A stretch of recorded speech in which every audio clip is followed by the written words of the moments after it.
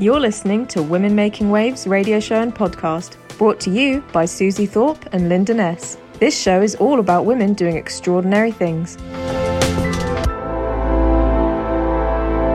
Have you ever had moments in your life, Susie, where something changes? Yes, I suppose when I had my babies, that's when life changed. I think for most people, that is the moment, isn't it? It is. Oh, gosh, yes. But there's other things as well, other than that. Just decisions that you make, and it can be just a small decision at 11 o'clock at night after 2 G&Ts, or it can be something that you actually sit down and really plan and think about. Sometimes the best ones, though, are just those spur-of-the-moment changes. I think maybe that's why I decided to go into radio, because I took a step back. There was so much going on around. Me too. Yeah. I thought, I'd quite like to do that. That sounds quite interesting. Did you feel the same then? Well, I had much more time in my hands, having had a very, very busy working life. Suddenly I had far more time in my hands, and I decided that instead of going back into a very busy job, I wanted to do other things as well. And I was travelling up to London the whole time, and I was either commuting or working. And even when I was commuting, I was working. So I decided I wanted to really change things. I really wanted to shake it up. I couldn't make up my mind. I thought about writing, you know. I'd always been keen on writing stories. Well, you've done that before, haven't you? You grew up doing some writing. Yeah, I've done bits. Successfully. Bits of writing before. But I decided, well, rather than doing that, why not talk about stuff? But yeah, there's that moment where you have to sit and really think, right, I've reached a crossroads in my life. What am I going to do? Age is quite an interesting part to it, isn't it? I think you reach a certain age that you think, oh, should I have done this? Should I have gone back and done this? Or do I need to do more? Yeah. We put a lot of pressure on ourselves, don't we? I don't want to be lying there in my dotage with a few hours to go and thinking, oh, I wish I... And I've no doubt we all will anyway. There's always stuff that, you'd want maybe to change. The lockdown, I think, for a lot of people has made people think about where they want to go and what they want to do. And I know some people that have moved to Cornwall. They've literally upstick from London and they've gone to Cornwall. There's that moment, not only did you change life, but you change location and where you live. But I also want to find out if people have actually dabbled in a new skill or learnt a new skill in that time. And I think... Most of career, my friends, career, exactly. Yeah. Is that sort of cross I've always fancied setting up a B&B. Ah, right. Yeah. So you want to Is that something you've ever thought about? A lot of people think about that. I'm always watching that Four in a Bed. Not that I would ever take part in that. I think it's just ludicrous. I don't know if you ever watched Four in a Bed, about bed and breakfast owners. Well, one of them actually that was being interviewed was up the road from here, so I know the guy. But no, I wouldn't want to do that. No, I wouldn't want to do the Four in a Bed thing. But bed and breakfast generally, maybe a retirement scheme thing, Yeah, but you see, things I have constantly made breakfast. For a long time. Without any payment. Yeah, without any payment. And I think, no, I've done that. I need to do something. I think you might myself. Be right. It's bad enough being criticised by your own family about the way the egg turns out. Never mind blooming paying guests. I know, exactly. And actually, it makes it more of an issue if I don't get the eggs right. At least that it's take it or leave it. If I give it to my family. I couldn't do that for a bed and breakfast. So, our guests today... Both of them, very inspirational people. Isabella Moore, CBE, who is a businesswoman. And she talks about a couple of times in her life where she's made decisions that have affected and impacted the rest of her working life, or her life indeed. And Paula Kerr was diagnosed with breast cancer after a routine operation. And to help her navigate 2 grueling years of treatment, she worked on exercise regime and good diet, climbing Ben Nevis while also still having treatment as well. So 2 really interesting guests again. Women Making Waves on Cambridge 105 Radio. We're very pleased to be joined by Isabella Moore, CBE. Isabella has worked in the translation industry for many years and founded Comtech Translations Limited in 1981. Isabella was the first female president of the British Chamber of Commerce, the vice president of the Euro Chambers, and the CEO of the National Centre for Languages. She also leads the initiative Older Women in Business, which looks at issues faced by older female entrepreneurs. Thank you very much for joining us today, Isabella. Well, thank you. Thank you for having me. Well, you're welcome. I'm really interested to have this conversation. So, you work in translations. Did you live abroad when you were growing up, or did you simply have a love of learning languages? Well, it's quite an interesting story, really. I'm half Polish. My mother's Polish, and my father, as you can hear, he's no longer alive, was Scottish. My mother and father met after the war and settled in Edinburgh. He was from Edinburgh. And at the age of 5, unfortunately, they went their separate ways. And my mother set up, had a partner who was Polish. Mm-hmm. My grandmother, who was a teacher in Poland, came over to help with my brother and I. And so from a very early age, I heard a lot of Polish. I think, when you're sort of 7 or 8, you want to be as everyone else. So I was never keen to speak Polish, but I understood it. So what happened was that my mother would say something to me in Polish and I would answer back in English. So that knowledge of language was there. And then just to cut a long story short, I went to university. I went to Queen's College in Dundee, which at the time was part of St Andrews University. But my grandmother, who then returned back to Poland and sadly died, and I went with my mother to her funeral. It was the first time I'd flown in a plane. This was in the sort of late 1960s. And it is when you suddenly make a decision about your life that changes the whole course of your life. And there in Warsaw, I decided not to go back to Edinburgh, but just have, I suppose, a gap year before I decided what to do. So I went off to Vienna and spent a very interesting year in Vienna learning German and met some sort of friends there who were Polish. And then by accident, I heard that there was this opportunity that if you were of Polish origin, you could apply for a grant to study at Warsaw University. And so I applied for it, and I applied for a place. I was able to say that I had been given a place at St Andrews. And, at the age of 18, I ended up at Warsaw University studying, would you believe, history of art. And that was really how that knowledge of Polish sort of changed the whole course of my life, because I had to learn it. I was attending lectures. I had to write my final thesis in Polish, which, by the way, was on the church pulpits in Central Europe. Wow.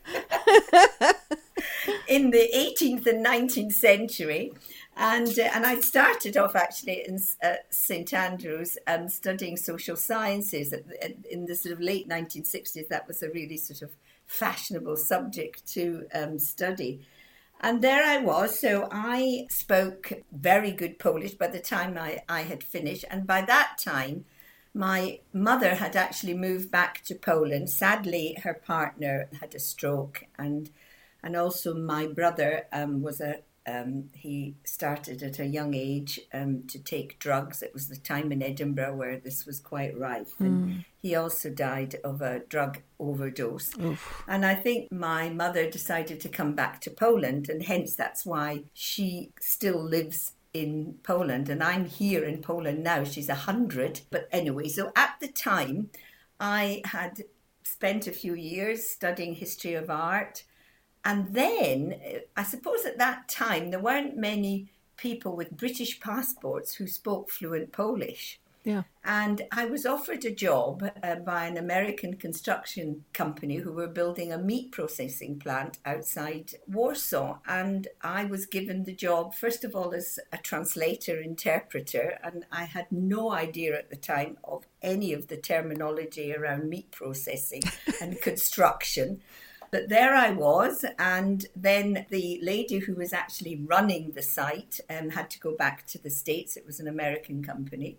And I was offered the job of site manager. So at the age of about 24, I was running a construction site with Swedes and Poles and Italians. Good grief. And then afterwards, I was sort of headhunted by the British Embassy because Massey Ferguson, the tractor people, were setting up a big technology transfer company with a big tractor manufacturing plant in Warsaw. And I was offered the job of running the liaison office there. And I took that job. And it was there that I met my husband of 40 odd years. And for several years, I ran this liaison office. And through that, my knowledge of Polish from history of art turned to, first of all, it was meat processing and construction. Then it went on to the tractor industry and contract negotiation. To remember, Poland was still a communist country at that time. Yes. And so I used to be asked to sit in on all sorts of high-level negotiations. And, my knowledge of the language went in a completely different direction. And so that's in short where my connection. I met my husband, came back to the UK. He worked for Massey Ferguson. We settled down not far from Coventry in Warwickshire.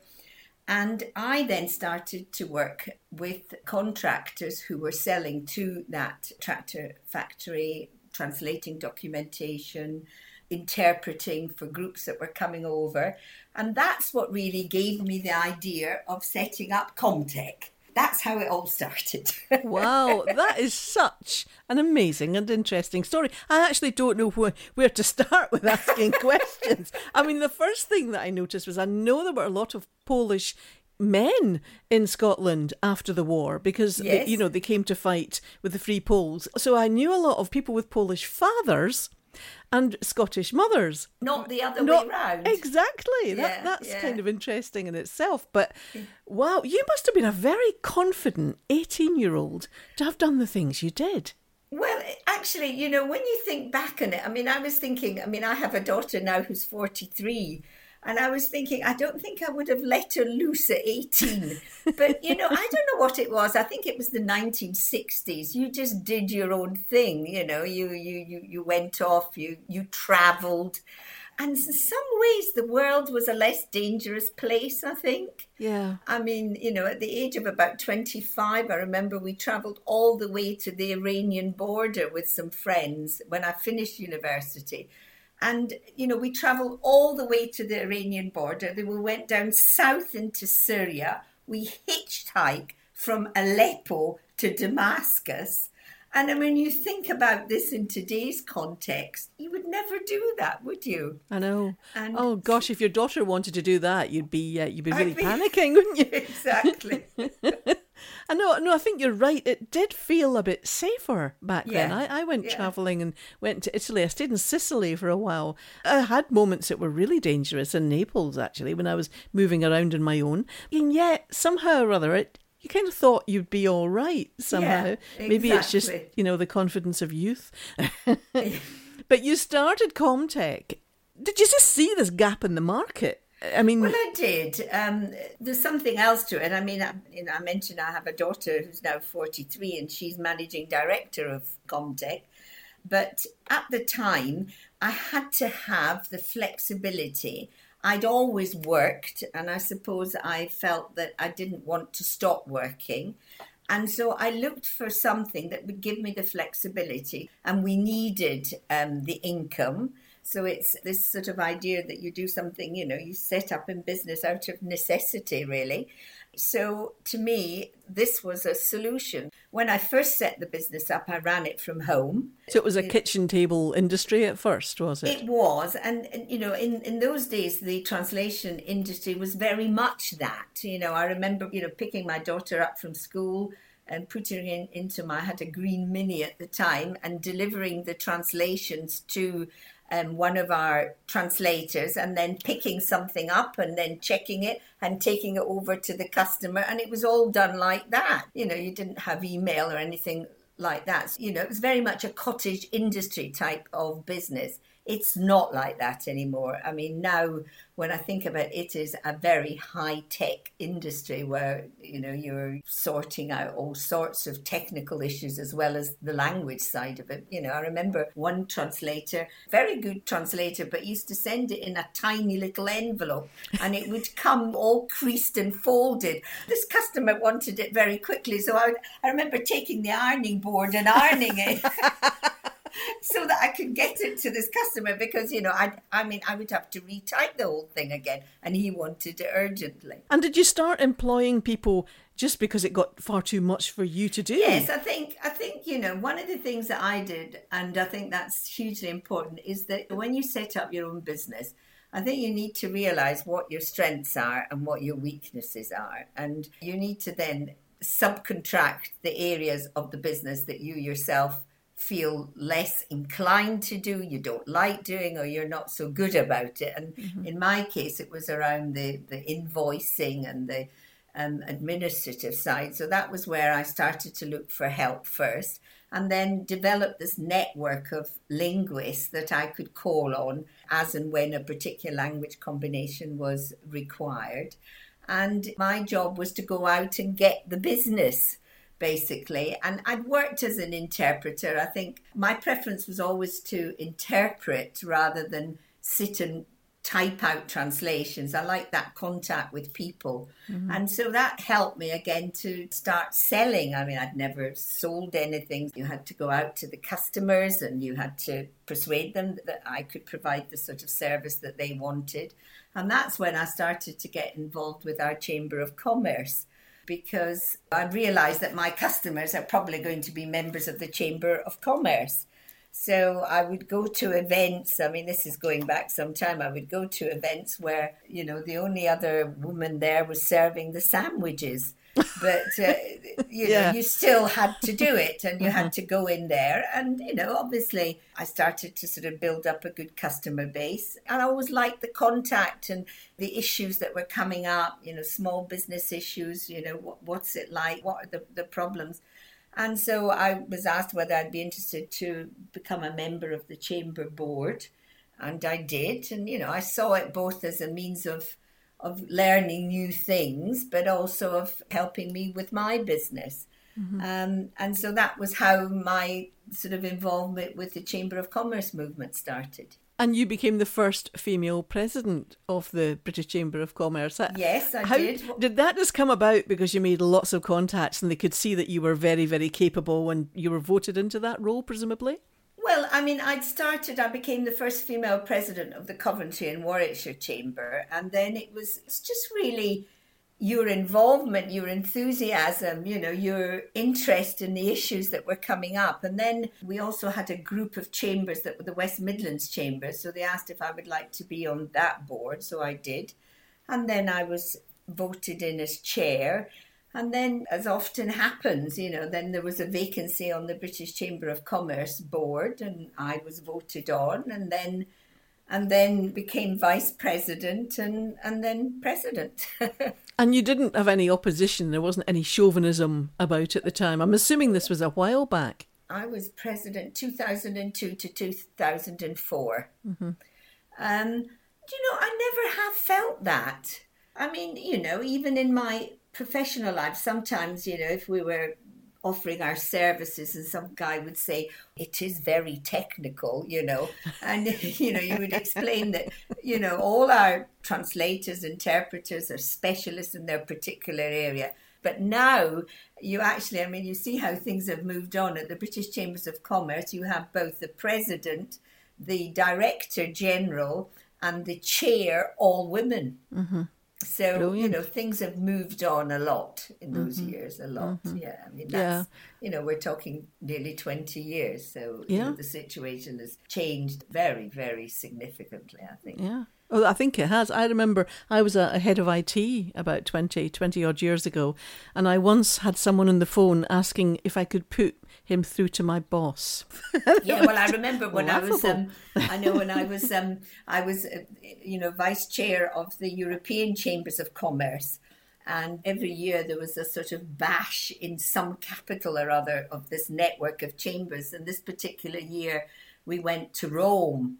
and there was a program for the spouses. One of the events for the spouses was a tour around the Fendi fashion house, which was, fantastic. And I remember we were all standing around and somebody came up and was ushering me into this group. And I'm going, no, I am the vice president. And my husband was there, and he said it was absolutely fantastic going for a tour around the Fendi fashion house. But they just couldn't get their head round that, no, it wasn't my husband, it was me, in this. Yeah, you weren't one of the wives. Yeah, exactly. But, that's, as I say, that's 20 years ago, and I think the situation now has changed hugely. I agree, actually. I think it's a heck of a lot better. I think people think there's still a problem, but that's people that are young and don't remember the way it used to be. Exactly. Looking at your CV, you seem to be very interested in working with women entrepreneurs in particular. That's a feeling that I got. Yeah, well, as president of the British Chambers of Commerce, every president, they're allowed 2 areas that they would like to sort of focus on in their term of office. And I chose, obviously, languages and language skills and promoting that. But the second area was around women's entrepreneurship. And at the time, Patricia Hewitt had responsibility in Tony Blair's government for women. Mm-hmm. She spearheaded a report on the state of women's entrepreneurship in the UK. And it was, I think, the first report of this kind. It was an important report and it gave a sort of point of reference. So it was at that time, and so I created a group within the British Chambers of Commerce, particularly looking at women's entrepreneurship. I went on to chair a couple of panels and worked actually with a lady who is from your neck of the woods, Jackie Brereton.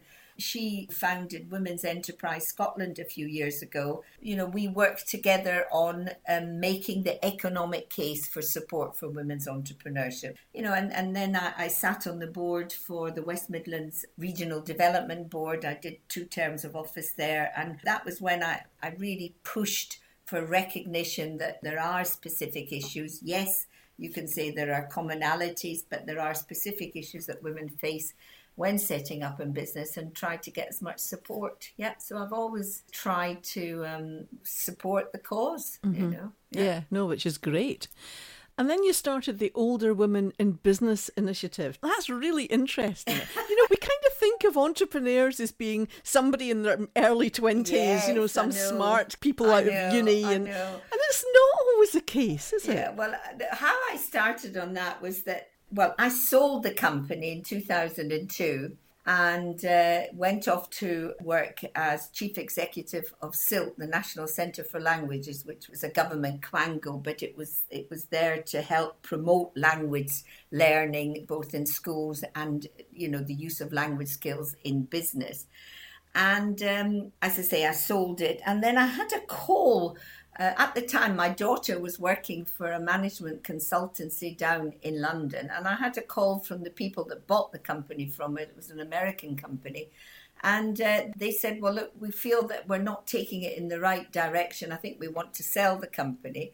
And they said, do you know anyone that might want to buy it? And it was just like a eureka moment. As I said, right at the very beginning, there's a couple of things in your life that you do that are major, that seem to turn the course of your life. And, I just had a eureka moment. And I thought, I wonder if Sophie, my daughter, might be interested in buying the business back from these people. And I remember ringing her and saying, look, I've had this call. I certainly wouldn't want, I don't want to sort of do it on my own. Would you be interested in buying it back with me? And she said, yes, right, just like that.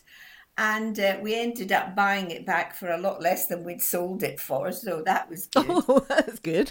And I had sort of, I'd spent 4 years working for this quango. And I think probably I'm more suited to a sort of entrepreneurial environment. I just preferred the flexibility of that. And so we did it. We bought it back again. And since then, I mean, we bought it back in not a very good state and grown it back to a multi-million-pound company, which is run now by my daughter, Sophie. She's the managing director. It's a family business. My son-in-law is technical director, and I chair our board and have responsibility for all the sort of quality certification and standards. And meanwhile, we've also bought a couple of other companies, and that's where we are. So at the age of 60, I found myself back in business, basically, and experiencing, I suppose, the sort of problems that were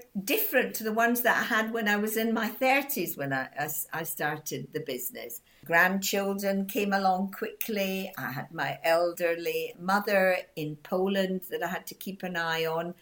And so I started to sort of really basically take an interest in older entrepreneurship. What are the issues? And I think also what I'd experienced, I think at the age of 60 is you do get to a point in your life where you sort of lose your identity and a little bit of your confidence, I think. Mm-hmm. And I could no longer go out and sell to the same people that I used to do because they were about 30 years younger than me, basically. Do you feel you become a little bit invisible when you're older? Well, exactly. You know, whereas I just powered through my life, I suddenly became aware of my age. So that got me going. And I had a conversation with Professor Mark Hart at Aston Business School. And he said, why don't you come and do some research on this, doctoral research on this issue? Because I hate the term, they call it in all the research papers senior entrepreneurship, but I hate it. I say entrepreneurship in later life, which I think is anyone over the age of 50. And so I sort of thought, that's really interesting. So that's what I did. And what my research was looking at the sort of gendered aspects of, first of all, why on earth would you want to become an entrepreneur in later life?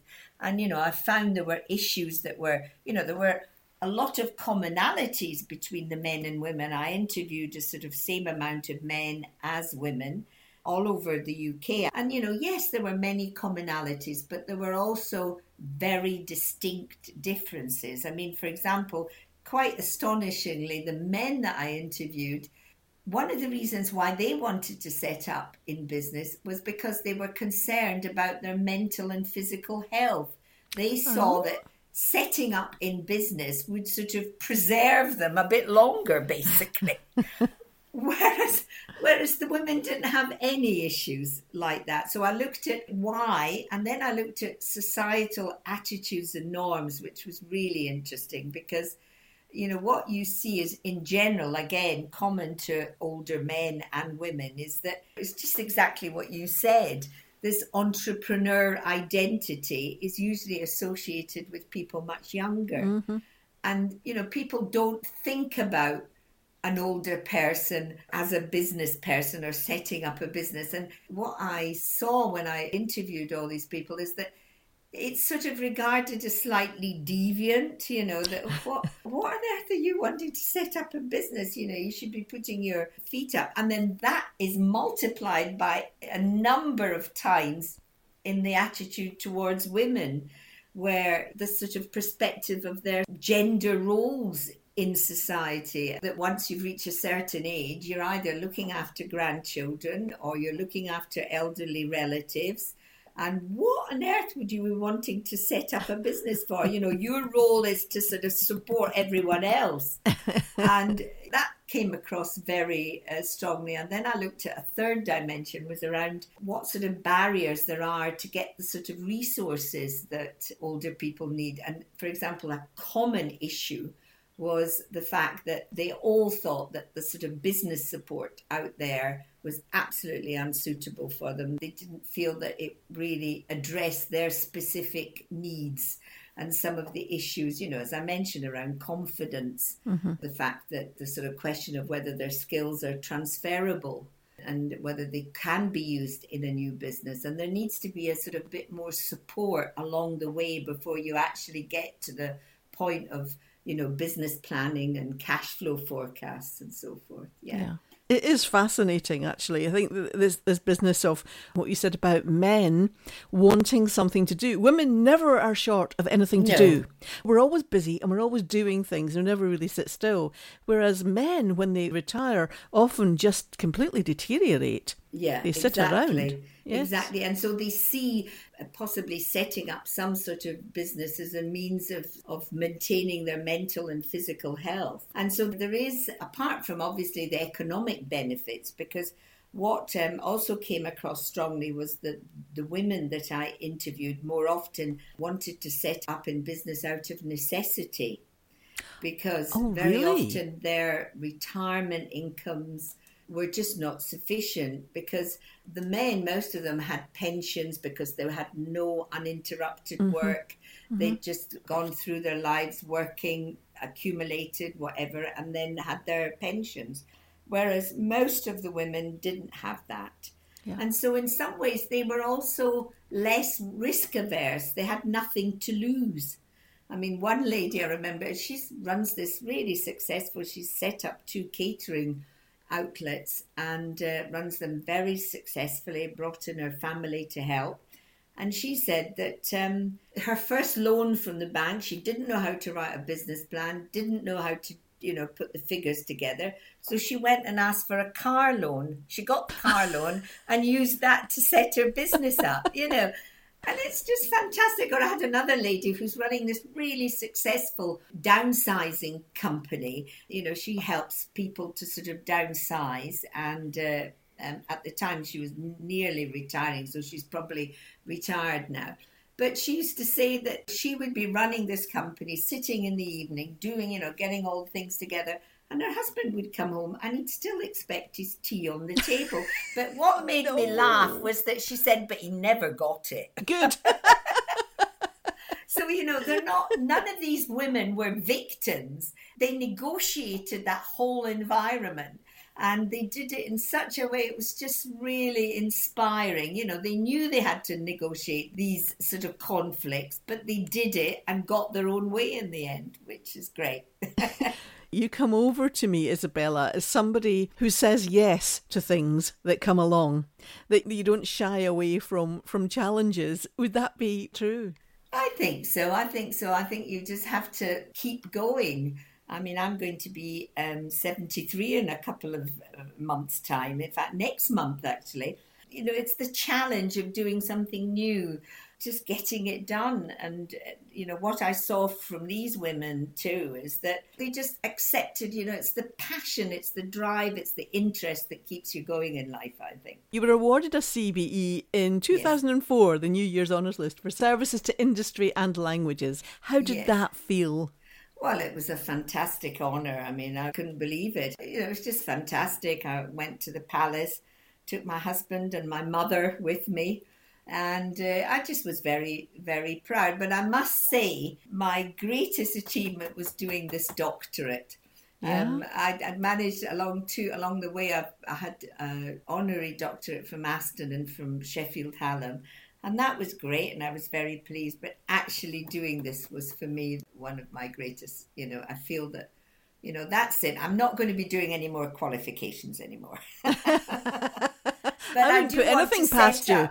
No, but I'm setting up, I want to set up a foundation that will support older women in business. And that's what I'm in the process of organising now. I've really, really enjoyed talking to you, Isabella. It's been absolutely brilliant. And thank you for joining us in Women Making Waves and sharing your experience and your story. It's been brilliant. Well, thank you. Thank you for listening to me. Women Making Waves on Cambridge 105 Radio. So have you ever thought about climbing Ben Nevis then? No, quite frankly, no, Linda. Neither have I. Paula Kerr did this, didn't she, Susie? She did indeed. And coming up after the break, we'll be talking to Paula Kerr, who was diagnosed with breast cancer after a routine operation. And we're going to be hearing all about how she's got through this and how she's written a new book. Cambridge 105 Radio. Cambridge Breakfast with Julian Clover and Lucy Milazzo. It's the breakfast show that's all about Cambridge. We've got the news, national and local, travel updates, from the A14 to Milton Road and all stations to Cambridge, the people and the places, plus guests in our Friday food club, Cambridge Juice, all the new things to do in the city, our daily quiz, oh yes, questions with Lucian, and All Request Jukebox Friday. And don't forget the coffee. Cambridge Breakfast with Julian Clover and Lucy Milazzo. Here with a fresh blend weekday mornings from 7. What's in your spare room? Christmas decorations? Maybe an old exercise bike? Could you give that room to a young person, along with a fresh start? St Christopher's Fellowship is looking for people to become foster carers in Cambridgeshire to provide safe, caring homes for teenagers who need help.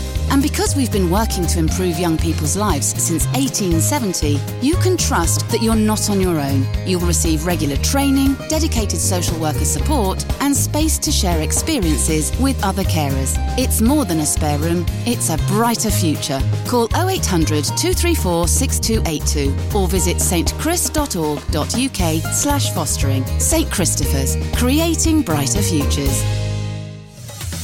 Hi, Pam here. Are you tired of the same old shops? Drop into Fantasia on Mill Road near Parker's Peace. Enter our treasure cave full of fine clothing and exotic homewares. Natural materials, uplifting ambiance, mood improvement guaranteed. Perk up your wardrobe, your home, your life. Dare to shop different. Fantasia, 64 Mill Road, Cambridge.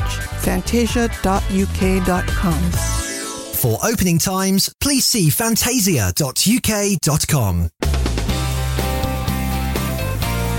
Cambridge 105 Radio.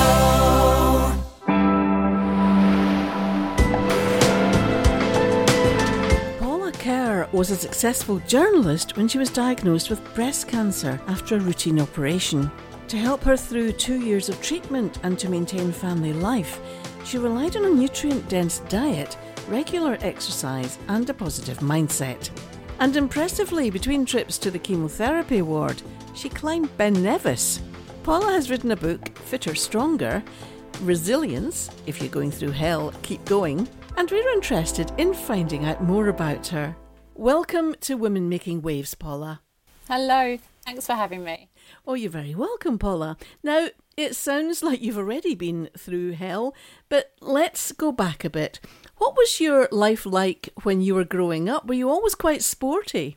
I was interested in sport, but can I just say that I didn't just rely on diet and exercise to get through cancer. I also relied on chemotherapy and surgery and lots of other things. But yes, as a child, I wasn't desperately sporty, but I was kind of keen. So I was a very keen swimmer. I used to love swimming distance and I was quite good at that. So I used to do quite a lot of that.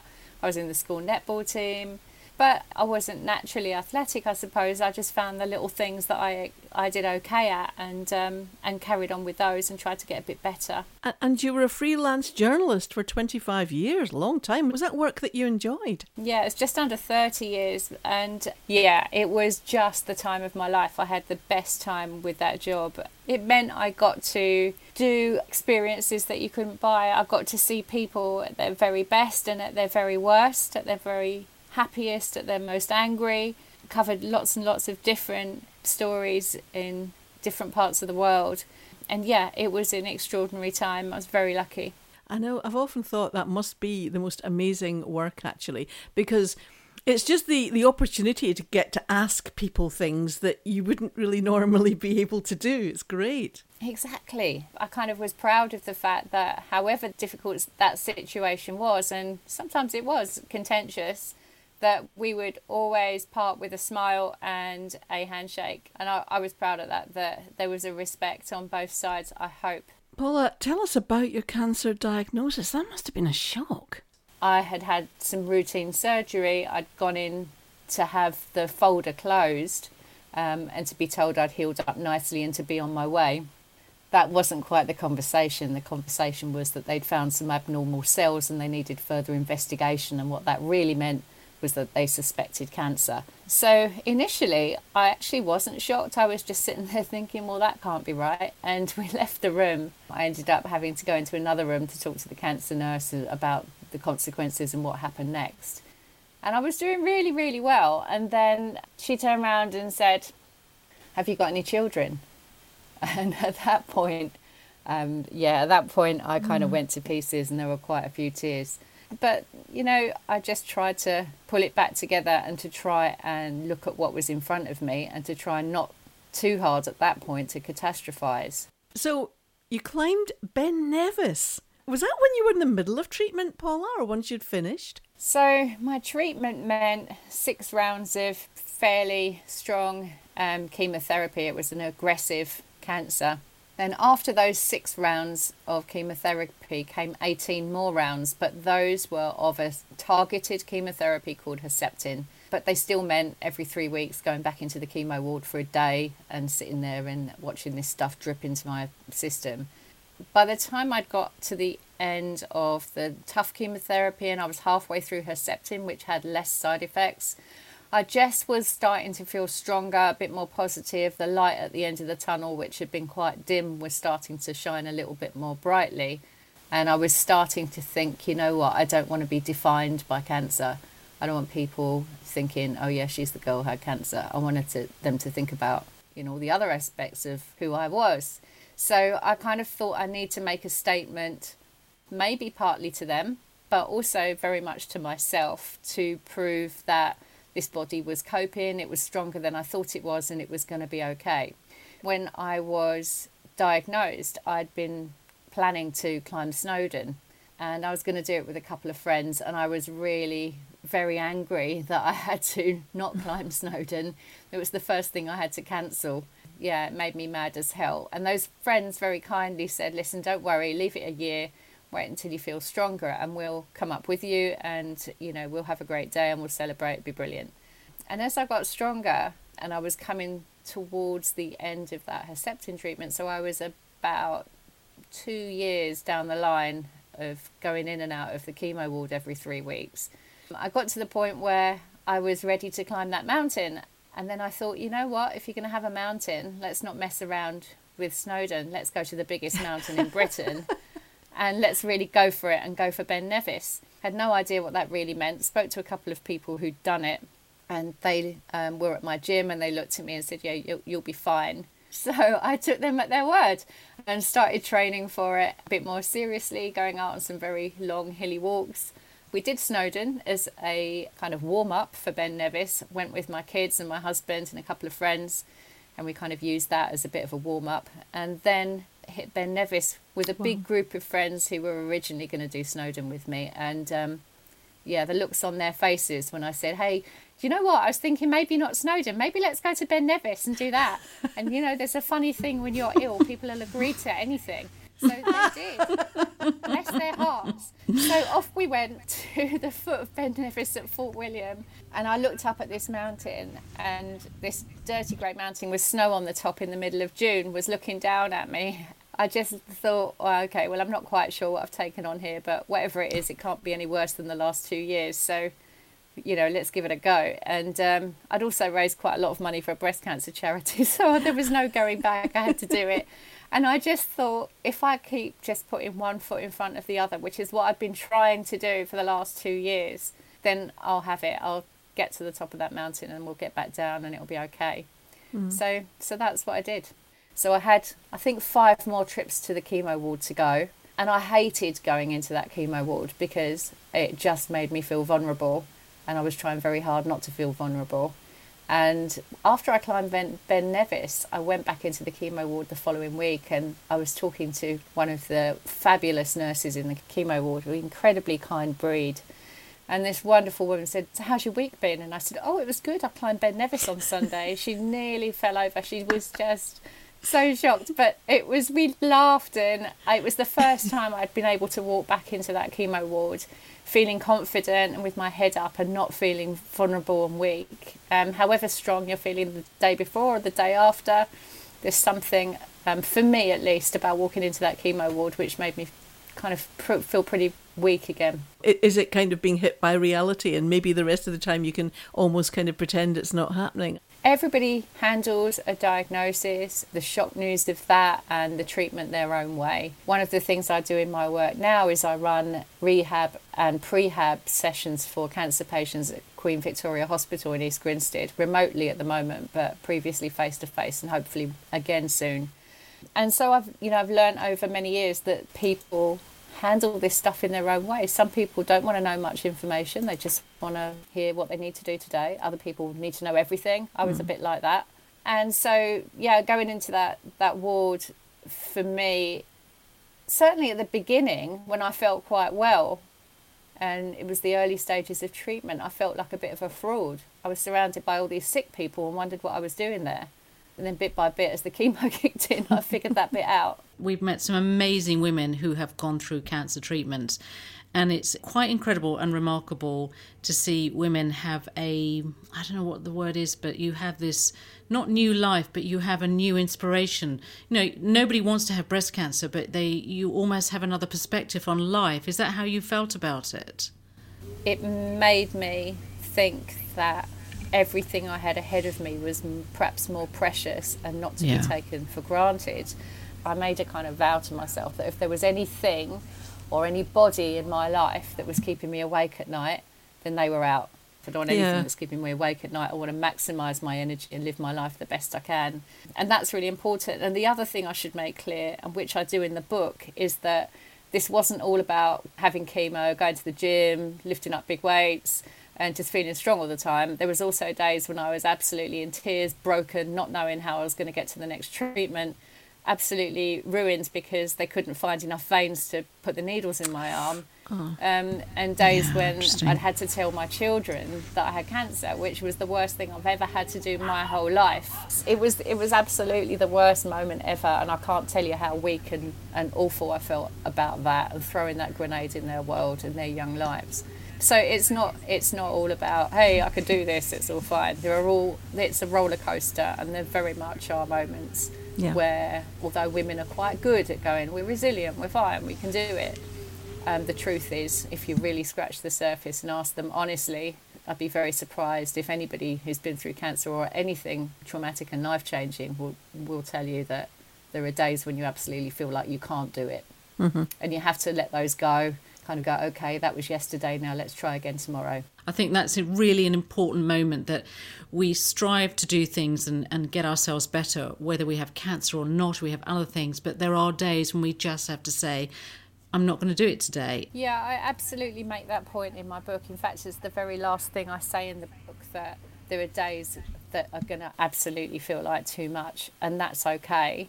Take all the pressure off. Go back to basics. If you're in the middle of a physical or a mental storm, just go back to basics. Do everything you need to do today to keep yourself safe and to get through the basics. Yeah. And if you can do that, let that be enough. And take everything else away. Get rid of all the pressure. And then start again tomorrow and just see tomorrow as a new opportunity. And maybe you can just do a tiny weeny bit more than you did the day before. Just a tiny bit. And then that'll seem like a win. Yeah. So good, you take that win and you own it, and then you go to the next day and just take literally one foot in front of the other, one day at a time, and don't expect it all to be a bed of roses. It was round about the time of your diagnosis that you changed your career. Was it the cancer that made you reappraise your life, and you were talking about that earlier? Was that part of that? Kind of, but I'd started to get more and more interested, as I said, about exercise and nutrition, and seeing that if I really got involved with those, I was definitely feeling a lot more capable physically and mentally. I was putting my body in a stronger position, and that fascinated me. But also I'd had just under 30 years of the most extraordinary career of doing the only job I ever wanted to do since I was a kid, as a journalist, travelling the world. And I was the wrong side of my mid-40s, and I decided I'd become a personal trainer. Also in my head, I thought, well, personal trainers don't look like me. They look half my age and perhaps very, very different to how I look. So, I'm fit and I'm healthy and I'm into my gym and everything, but maybe if I was going to hire a personal trainer, I wouldn't expect me to rock up. So I kind of thought, you know what, I can write and I can do my job and I can do that forever. So I'll just try this thing, and I'm really interested in it, and I'm going to study it, and I'm going to see if I can get some clients and make it work. And if I can, then great. And if I can't, it's fine. I'll just go back to doing what I was doing before. So what happened was I was getting very frustrated with cancer and wanting to go to some sort of retreat, but a quite no-nonsense thing I was looking for. I didn't want to go and do a load of navel-gazing stuff for a few days with people telling me everything was going to be all right. I wanted practical information about how to look after my body through illness and injury, and I couldn't find it. A friend of mine kindly booked us into a spa, and they said, "Oh, you've got cancer, sorry, we can't treat you. So we can't give you a massage," even though my oncologist said the amount of stuff that you've had through your veins, you know, a bit of almond oil isn't going to do you any harm at all. Wow. That's incredible. At that point, I think things are changing a bit now perhaps, but at that point certainly, you know, I was getting turned away from a spa. I couldn't even have a simple massage.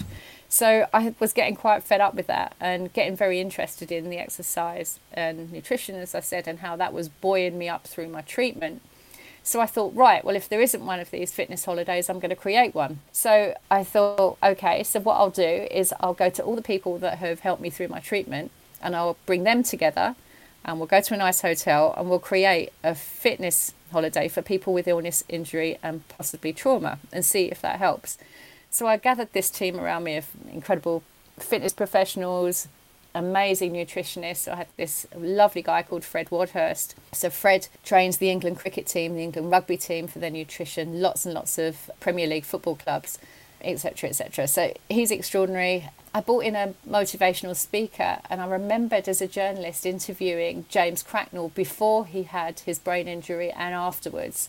And he'd managed to get his body back into such extraordinary shape after such a ridiculously awful injury that he managed to run just under sub 3 hours in the London Marathon. So an extraordinary turnaround. So I got in touch with him and said, look, I need somebody to really motivate these people if I'm going to get them down there. So he said, right, I'm in. So I pulled this kind of fitness holiday together at a hotel in Hampshire and advertised it and called in a lot of press favours, and people wrote lovely things, and we had our first fitness holiday of people. They were coming back from stroke, there were people coming back from brain injury and their very worried partners, people dealing with anxiety and stress. And luckily my team was so extraordinary. They were able to inspire them, give them confidence, show them that they could do sequential movement that they'd never been able to do before by just breaking it down. And then if they could do that, what else could they do? I'm still in touch with some of the people from that first fitness holiday who tell me the things that they're doing now, which are extraordinary. And so this Fitter Stronger retreat was born, and my business Fitter Stronger came from there. Then I decided I wanted to get more involved. So then I trained as a personal trainer to take a bigger role within the fitness holidays. And we were having such extraordinary success with those, people going on to do extraordinary things that they didn't think personally that they could achieve. But I thought, well, you know, these are adults with at least some life experience behind them. What if we were doing something for young people who didn't have the emotional intelligence built up over the same amount of years to cope with illness, injury and trauma? So I ran one day just to make a big statement that kids need exercise, and they need it as much for their mental health as their physical health, and they need to know about nutrition in a fun way and understand why it's important, and they need to be motivated. So I created a day for that. It was just going to be a one-off. That became a thing called Recharge, which has now worked with thousands of kids around the country. And same kind of thing, great feedback. I get stopped in the street, or I get letters or messages online saying, hey miss, I'm now doing so and so. Going back to your book, your great book, Fitter Stronger, what do you want the reader to get out of this book? It was done really with no anticipation. It was my story, and also lots of practical advice that was important. So there's lots of practical advice in there on exercise, on nutrition, from experts on how to do with loss, how to deal with sleep deprivation. So there are practical bits of advice in there, but the feedback from the book so far has been extraordinary, and people have told me it's gone one of two ways. I think some people have said that it's breathed fire into them and they're now inspired to go off and do some stuff of their own, which is fantastic. And other people who've said it's made them stop and think about what they really want out of their life, and to try and think about the direction they're moving in and whether that is the right direction for them. So really, I suppose my intention with the book was really just to say exercise and nutrition is powerful, not just for your physical health, but massively from the neck up, and use it to conquer stress. One of the things I find really important in my life, balancing lots of different areas of my business and my family, is to slam the brakes on 3 times a year. And the main purpose of that is to really sit back and have a look at where I'm going, if things are moving too fast, if they're not moving fast enough, and what I want to have more of, what I want to cut away and have less of, what's not really working, and then repositioning my map and moving forward from there. And in terms of being fit from the neck up, I really like the saying, whether you think you can or you think you can't, you're probably right. That is so true. I've really enjoyed talking to you today, Paula Kerr, and it's left me inspired, actually. If anyone wants to get your book, Fitter Stronger, it's available from all good bookstores. Thank you very much for joining us today, Paula. It's been great having you as a guest. It's a pleasure. Thanks for having me. Well, that's it, Linda. That was really, really enjoyable talking to those 2 women, and I love this life-changing moment. Yes, I liked what Paula said about 3 times a year she takes time out to really appraise everything. Great idea. I think I'm up for a reappraisal at the moment, actually. Do you want me to give you one? Yes, could you give me my appraisal now, but let's not do it on air, because it's not going to go well and it's going to turn into a big fight. So let's keep that. Let's keep that until after we've switched the mic off. So if you know of anybody that you think we should be talking to, a woman who's making waves, either in the community and business or wherever, then please do get in touch with us. How can they go about that, Susie? You can contact us via social media, of course, on our Twitter account and Facebook, both at Women MW, and of course on Instagram at Women Making Waves Radio. Where else can you find us? Well, you can find us on Cambridge 105 Radio on their website, or on our website womenmakingwaves.co.uk, where you can find all of our interviews. Thank you very much to Isabella Moore, CBE, and also to Paula Kerr for being amazing guest today. We'll be back with you shortly. Bye. Bye for now.